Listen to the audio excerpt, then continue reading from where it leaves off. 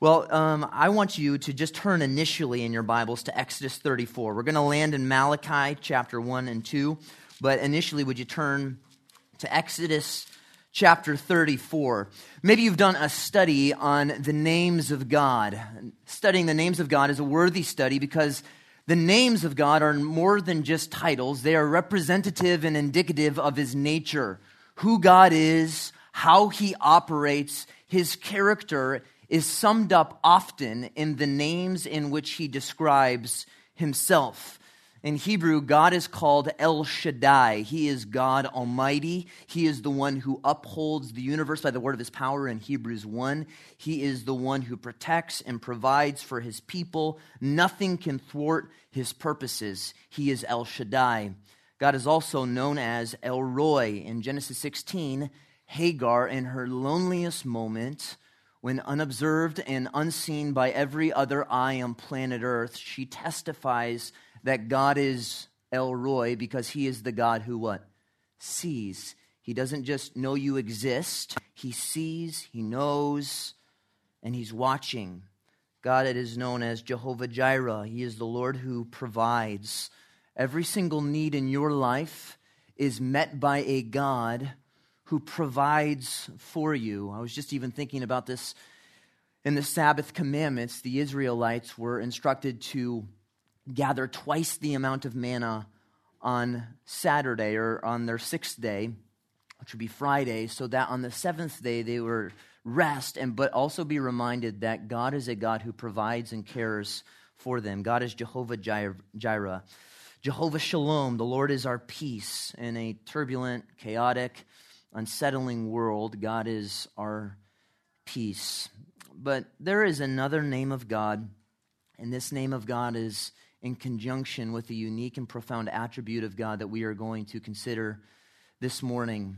I would venture to say that you've likely never sung about this name of God. It's often left off of posters. It's not often sung about. We see this name of God, and it's the last name that Yahweh will give Moses in Exodus 34.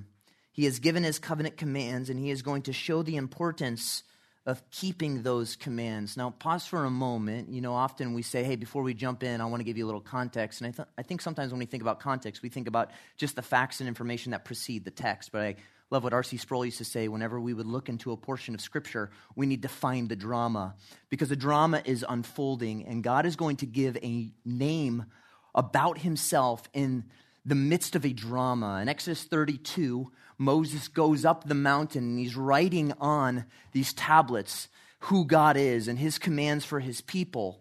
And while he is up there, the people of God grow anxious, and they tell Aaron, where is the one who led us out of Egypt? We don't even remember anymore. And Aaron looks at all the people and says, hey, gold bracelet, come here. Gold necklace, come here. Gold bracelet, here.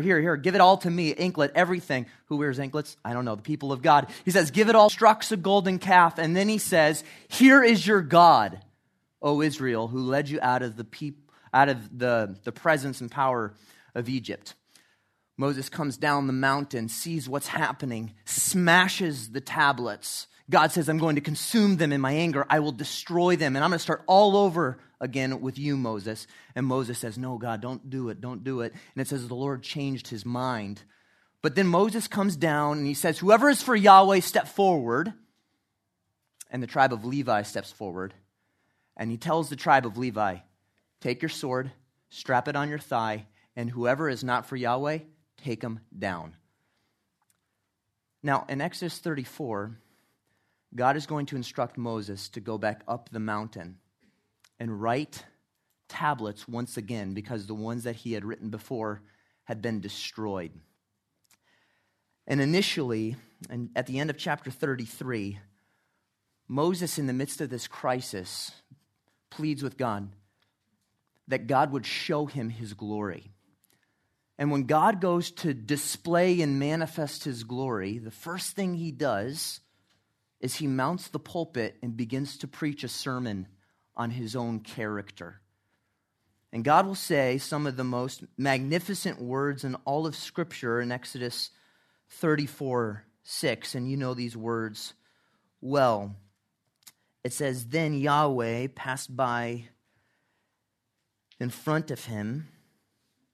And it says, the Lord, or Yahweh, Yahweh, compassionate and gracious, slow to anger, and abounding in loving kindness and truth, who keeps loving kindness for thousands, who forgives iniquity, transgression, and sin, yet he will by no means leave the guilty unpunished, visiting the iniquity of fathers on the children, or of fathers on the children and on the grandchildren to the third and fourth generations.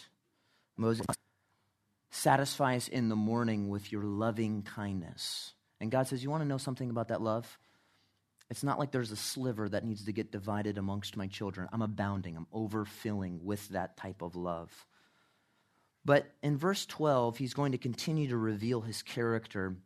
A.W. Tozer used to say that it takes a whole Bible to make a whole Christian, meaning that God is not just love, he's not just holiness, he's not just justice, he's not just compassionate and gracious, and the attributes of God are not pieces of the pie that is God, meaning that when you consider God, it's not that God is 50% love, 30% mercy, and 10% justice, 5% wrath. He's not pieces of a pie. He is all of his attributes all of the time in full measure. And we would have an incomplete view of God if we did not understand the next attribute that God is going to give to Moses here. It says in Exodus 34, verse 12, watch yourself, that you make no covenant with the inhabitants of the land into which you are going, or it will become a snare in your midst. Watch the language here. But rather you are to tear down their altars, smash their sacred pillars, and cut down their asherim. For you shall not worship any other god. Pause. Look at me for a moment. God is about to give the reason for that command. And think of all the reasons he could have given. He could have said, you shall not worship any other god, because if you do, you're going to get sexually transmitted diseases, which would have been true because that's what the pagan gods practiced. He would have said, or could have said, don't do this because it won't satisfy your soul, which also would have been true. He could have said, it will destroy the nation, which would have been true. But what does he say? He says, you shall not worship any other god, for Yahweh, whose name is a jealous God. Otherwise, you might make a covenant with the inhabitants of the land, and they would play the harlot with their gods and sacrifice to their gods. He says, for Yahweh, whose name is jealous, is a jealous God. God looks at Moses, he looks at his people, and he looks at you this morning through his living and active word and says, if you want to have a right view of me, you can start by considering one of my names. My name is El-Kanah. Call me that. When you think about who I am, I want you to consider the reality that I am a jealous God. Someone write a song about it. Twyla Paris or whoever it is. El Shaddai, El Shaddai. No, I want you to write a song. El-Kanah, El-Kanah. Because I am not just mildly displeased when you worship and serve other gods. I am burning with jealousy for my own honor and glory. Artists, poets, lyricists, God says, come here, take your talents, and make this attribute of mine known. We don't talk about this attribute of God often, do we? Sadly, this attribute of God is ignored, if not denied, because of the contemporary and cultural definitions of the word. Merriam-Webster defines jealousy as hostility towards a rival. Another definition of jealousy describes a feeling of showing an envious resentment to someone of their achievements, possessions, or perceived advantages. Jealousy is also described in Shakespearean literature as the green-eyed monster because of its association with, when Iago is speaking to Othello about reputation and insecurity, he says, oh, beware, my lord, of jealousy. It is the green-eyed monster that doth mock the meat it feeds on. And this manner of relational insecurity, as read in Othello, often taints the way many interpret God's jealousy. One may think God is jealous Therefore, he must be insecure. He must be petty.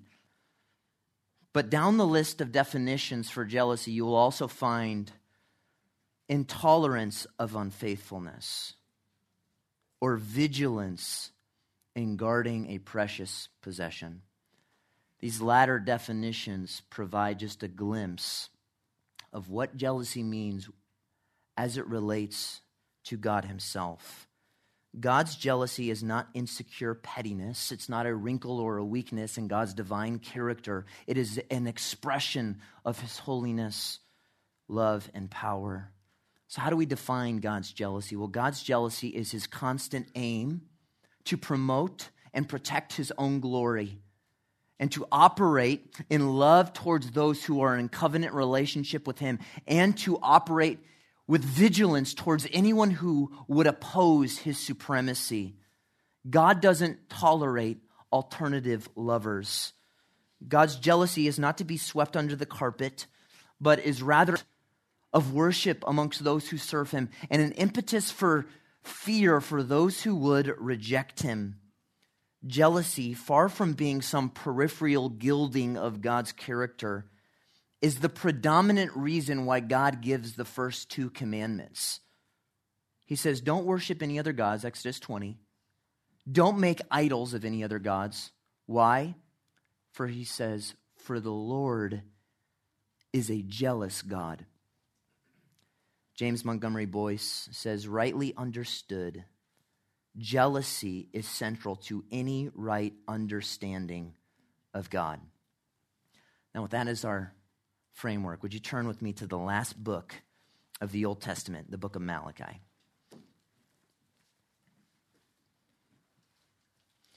Here in this short book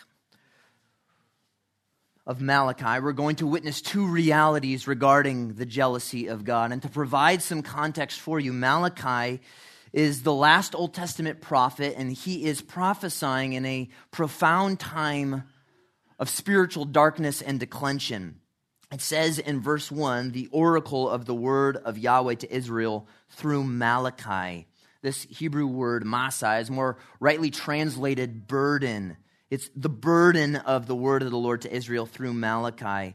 Because to bear and communicate God's message to God's people is no light thing. It's not an easy thing. It's not a feather. It's a burden. And there is a heaviness of opening up God's word to God's people. And Malachi's heart is broken because he sees what the people do not. The people have returned from exile, and the temple had been partially restored, but not to its Solomonic glory. The sacrificial system had been renewed, but their religion had become ritual. And a ritual religion always results in callous and cold hearts. The people of God at this time have their PhDs in playing religion. They were defined by a spiritual mediocrity. They were giving God their leftovers. If you had to put a slogan over the people of God's worship at this time, it would be, anything will do. It's just God. John Benton's commentary on the book of Malachi is entitled, Losing Touch with the Living God. And this is exactly what's happening with God's people. God had lavished his love upon his people. He had provided for them. He had led them out of Egypt. He had led them out of exile. And he had demonstrated his power and commitment to them generation after generation. And instead of reciprocating that love to the God who had poured out his love towards them, they're just going through the motions. And they're going through a downward spiral. They had lost intimacy. They had lost vibrancy of relationship. They had lost affection. And they had lost touch with the living God. The promise that Haggai had made years before of the coming Messiah had, instead of fueling a life of obedience amongst God's people, had instead prompted this casual complacency and carelessness amongst them. And here in Malachi, God is going to issue a penetrating rebuke. And as he does so, he is going to remind the people of his profound jealousy. One, for his own glory, and two, for the faithfulness of his people. Number one, as we'll observe here in Malachi, God is jealous for his own glory. I I want you to look at verses 6 through 8 with me of chapter 1. God is speaking, and he says, a son honors his father, and a servant his master. Then if I am a father, where is my honor? And if I am a master, where is my respect? Says the Lord of hosts to you, O priests who despise my name. But you say, how have we despised your name? You are presenting defiled food upon my altar. But you say, how have we defiled you? And that you say, the table of the Lord is to be despised. But when you present the blind for sacrifice, and when you present the lame and sick, is it not evil? Why not offer it to your governor? Would he be pleased with you, or would he receive you kindly, says the Lord of hosts? Throughout this short book, God is going to refer to himself 25 times as the Lord of armies, or the Lord of hosts. And the question is why? Well, it's because God is wanting to remind his people that he is not the mayor of Burbank. He is the king of all of creation. And this is at a time where the people are treating God with disdain. It's cool, God, what's up? High fives. No, and God wants them to know, I am not just a mayor. This isn't a small village. I rule and reign over all of creation. I uphold the universe by the word of my power. And you have lost touch because you've lost sight of who I am. I am the Lord of armies. The people had thought that they would return with all of their glory after the exile, but they're still under the thumb of Persia here. And within 100 years of their return, their worship had grown lackadaisical. And the Lord is going to just sling at them a series of stinging rebukes. He's asking the people, where is my honor? And he's going to employ this prosecuting style of Q&A. And then there's this incredulous rebuttal from the people. God's going to say, where is my honor? And then look at verse 6. But you say, end of the verse, how have we despised your name? Verse 7, but you say, how have we defiled your name? The Lord responds with this formal accusation. He's not operating in pettiness and insecurity. He is jealous for his own glory and his own honor. The people are going through the motions, but God wants their entire heart. And he's saying, where is my honor? And the people respond and say, what are you talking about, God? Go to church every single week. We do the sacrifices. We sing the songs. We got our PhDs in religion. Why is God's jealousy being provoked? Well, look back at verse 7. It says, you are presenting defiled food upon my altar. Verse 8, but when you present the blind for sacrifice, is it not evil? And when you present the lame and sick, is it not evil? God's jealousy is being provoked because the people are operating in a way that their worship is being done where they're giving God their leftovers. They're giving God their spiritual seconds. They don't bring God their best. They bring God their second best. In verse 8, it says that they are bringing the blind, the sick, and the lame animals to God for sacrifice. And God is looking at them saying, stop bringing me your leftovers. In the book of Exodus, we read that God brought his people out of Egypt, but God doesn't deliver to ditch his people. He delivered to dwell amongst his people. And the predominant thrust of Exodus is the tabernacle. God wants to dwell amongst his people. But at the end of Exodus, there's this massive problem. No one can approach God. Not even Moses was allowed to enter the tent of meeting. So in Leviticus, a system is established where God's wrath could be poured out on the substitute and the sinner would be reconciled to him. And God would be able to dwell amongst his people in relational harmony. And so God implemented this system where they were to bring a unblemished, pure, spotless sacrifice. And when it comes time to make the sacrifice, the people don't go, let's give God our best. They're saying, what should we offer to the Lord? And they go, let's give him that one. The lamb with 3 legs and with 1 eye. Yeah, we don't want to give God our best. We'll give him the worst. we don't want. And God says, I will not have it. Look at verse 8b with me. God says, why not offer it to your governor? Would he be pleased with you, or would he receive you kindly, says the Lord of hosts. God is looking at his people and saying, you treat your governor with more respect than the one who governs and rules and reigns over all things. The people had slipped into this ritual pageantry of worship, and there's no true love, and there's no true affection. And God is looking at them and saying, you give more time to your bosses, to your board of directors, to your mayor, to your governor, than you do to the Lord of armies. If you wouldn't bring these sacrifices to them, and then Harry texted me yesterday and asked me to fill in, and was happy to do so.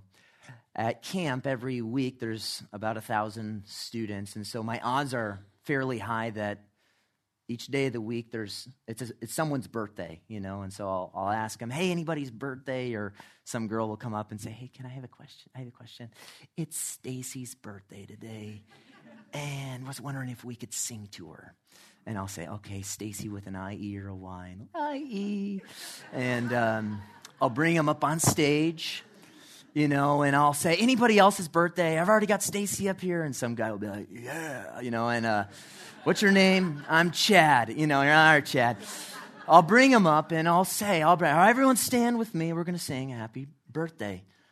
And there's typically two responses amongst the people that you sing to, right? One is Stacy, and Stacy's being sung to, and it's a happy birthday, dear Stacy, and Stacy's just like this, thank you. And by the time the song is over, she's already aged. And then there's Chad, and Chad's the type of guy, that goes, happy birthday to me. But we like girls like Stacy, right? We like self-deprecating. We like modest. We like shy. I think somewhere along the lines, when we tell God and sing to him, oh Lord, you deserve all of the glory, all of the honor, and all of the praise, I think we go, that God is thinking, thank you. Shucks. That's kind of you. But please deflect and direct your attention and your honor somewhere else. On the contrary, God does not say, that's okay. He says, crank up the volume, so that all of the nations might know, I am a great king. I am the Lord of armies, and my honor and my glory will reach to the furthest corners of the globe. He is not shy. He is not modest. He is not self-deprecating. He is burning with jealousy for his own glory and his own honor, and the people treat their human governors with more respect than they do to God himself. Yet he rules over a people who give more to everybody and everything than they do to him. But the thing about your God, if you're a Christian, is God is not indifferent to the prospect of you living for an inferior glory. He burns with white-hot passion for his infinite awesomeness. I love 2 Chronicles, or maybe it's 1 Chronicles 16:9. It says, for the eyes of Yahweh move to and fro throughout the earth. Pause. It says throughout the earth. Why? Why is God doing that? That he may strongly support those whose heart is completely his. God is looking for one man and one woman today whose heart belongs to him. You may be heartless about God's glory, but God is not. he is not a megalomaniac. But you know what he would be? He would be an idolater if he lived for anything other than his own honor. Verse 9. But now will you not entreat God's favor that he may be gracious to us? With such an offering on your part, will he receive any of you kindly, says the Lord of hosts. He's looking at them saying, you plead for God's favor. You want his blessing on your life, but you give him your leftovers. You want the best from God, but you give him the least amount possible and the worst of your spices and the worst from your life. Verse 10.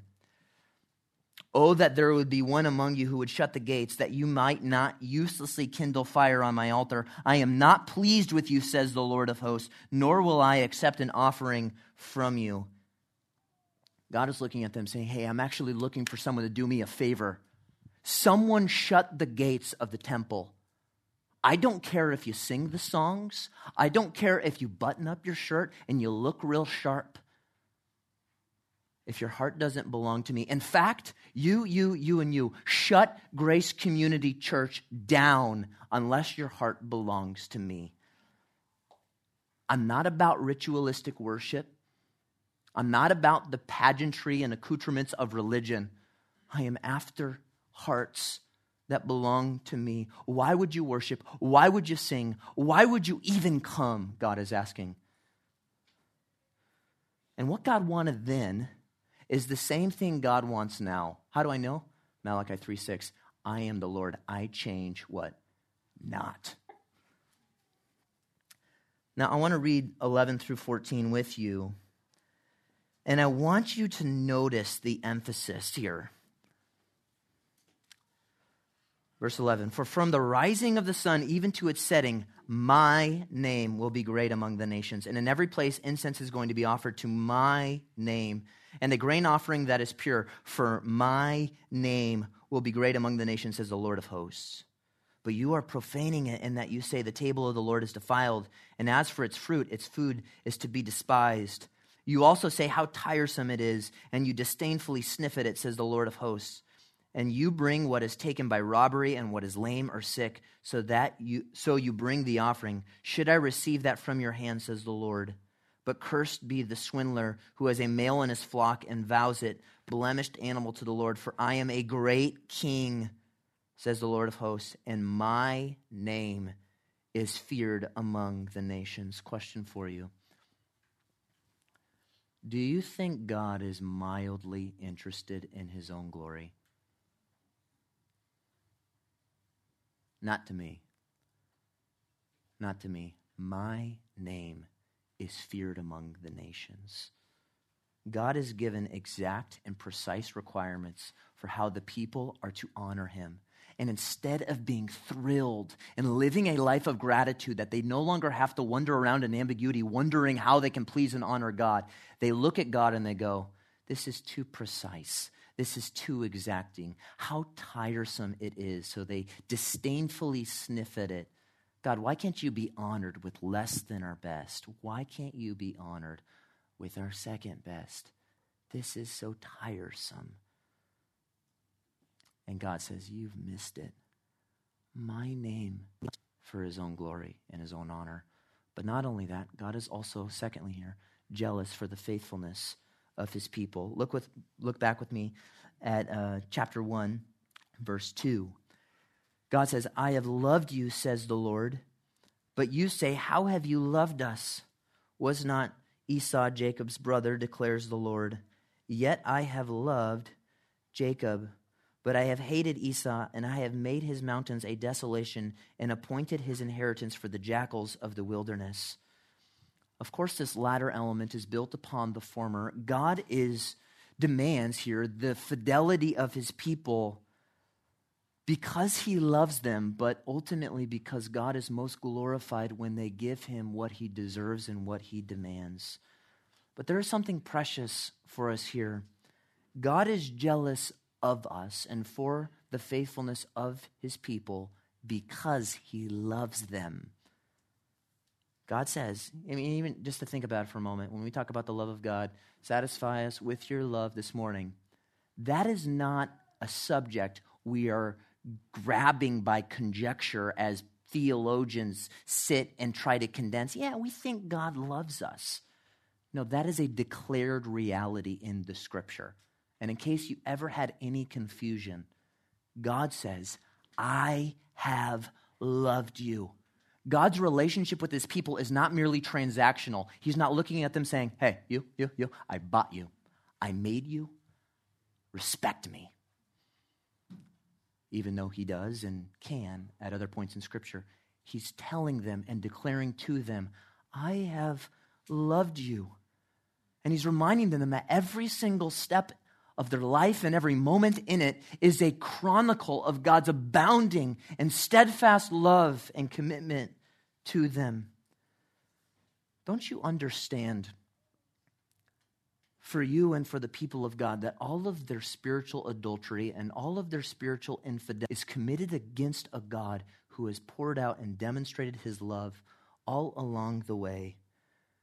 It's not just that God has transactionally redeemed us, but that he loves us.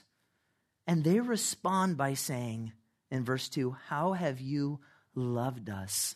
It's like a kid responding to their parent, you don't love me at all. And God's going, what? How have I loved you? Israel was not a side relationship with God. It was his people. In Deuteronomy 7, in verse 6, it says, for you are a people holy to the Lord your God. The Lord your God has chosen you to be a people for his prized possession out of all of the peoples on the face of the earth. The Lord did not set his affection on you and choose you because you are more numerous than the other peoples, for you are the fewest of all peoples.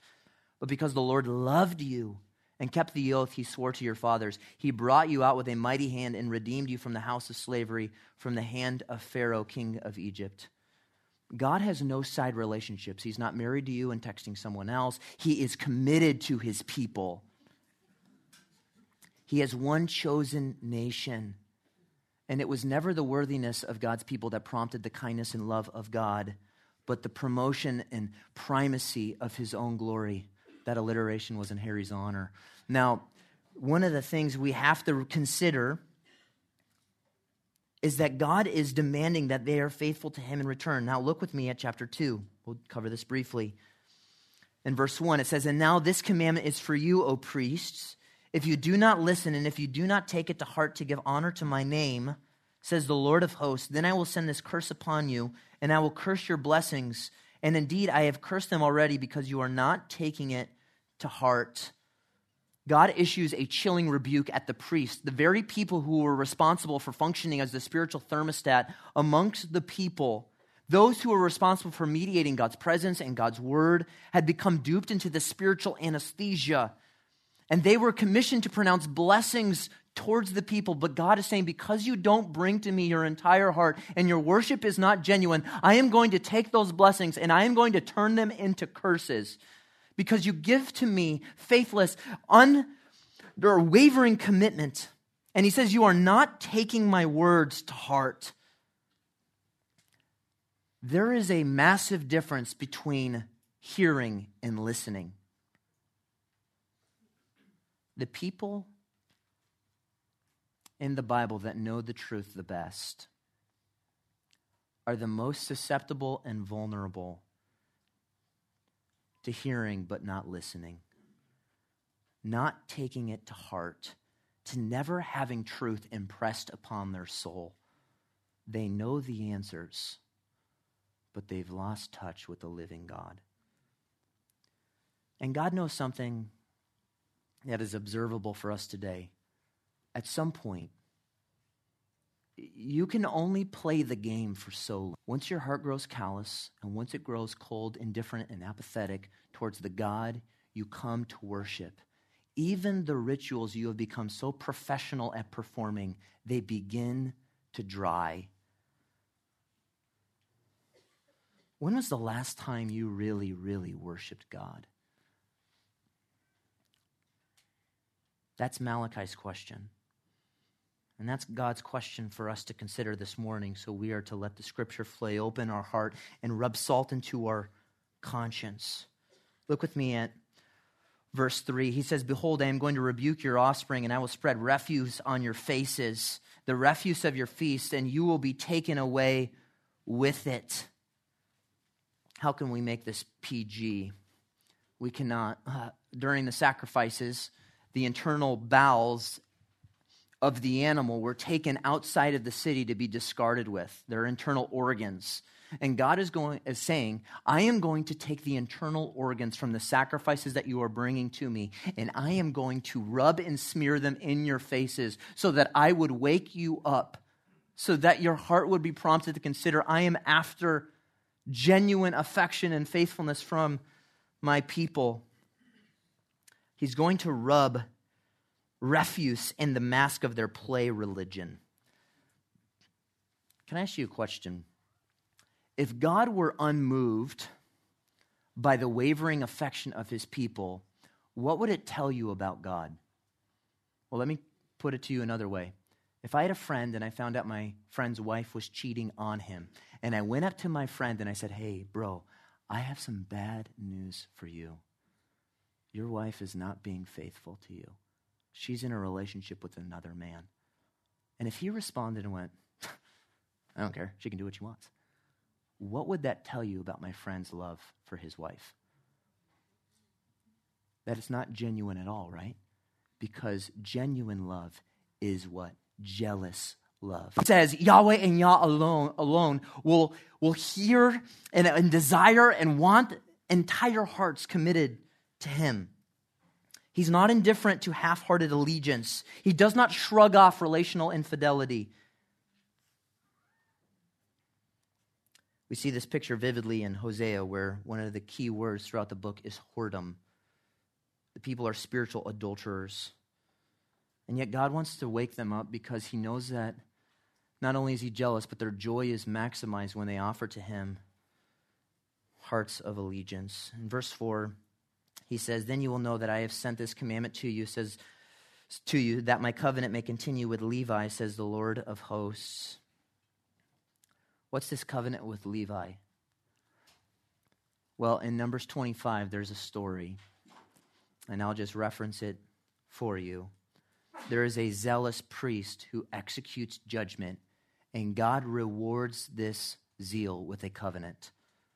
In Numbers 25:1, we read, when Israel lived in Shittim, the people began to whore with their daughters of Moab.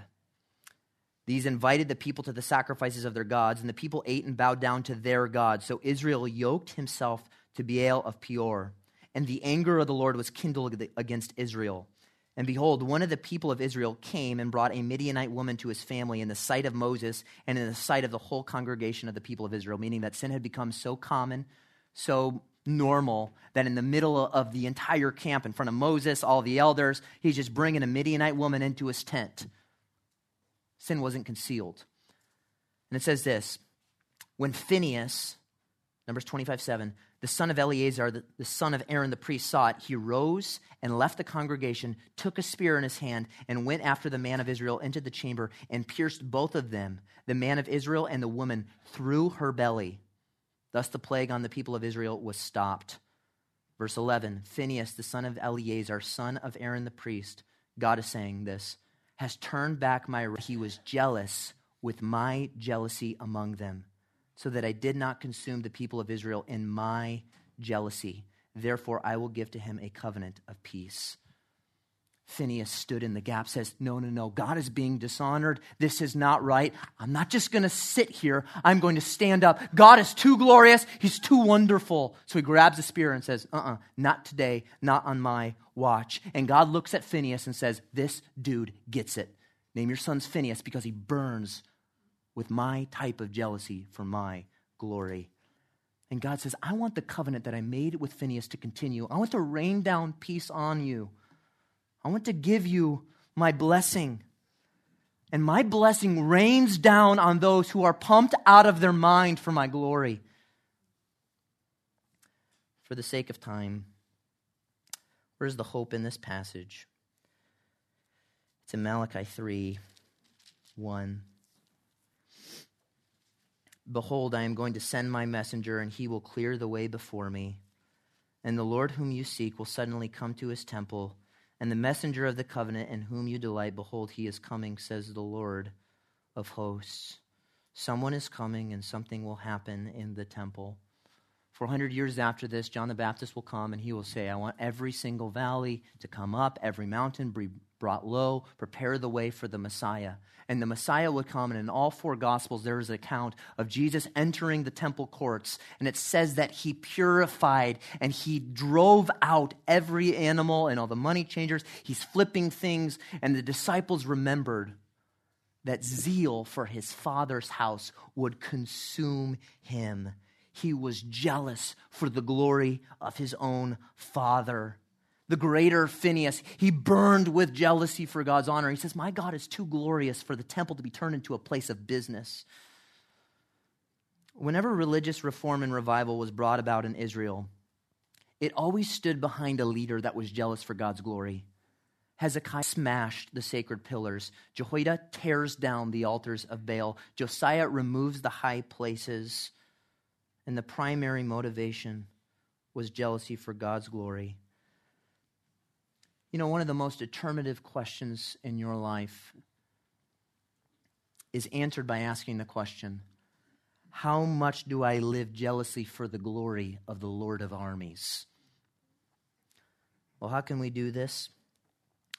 10 things. No, I'm just joking.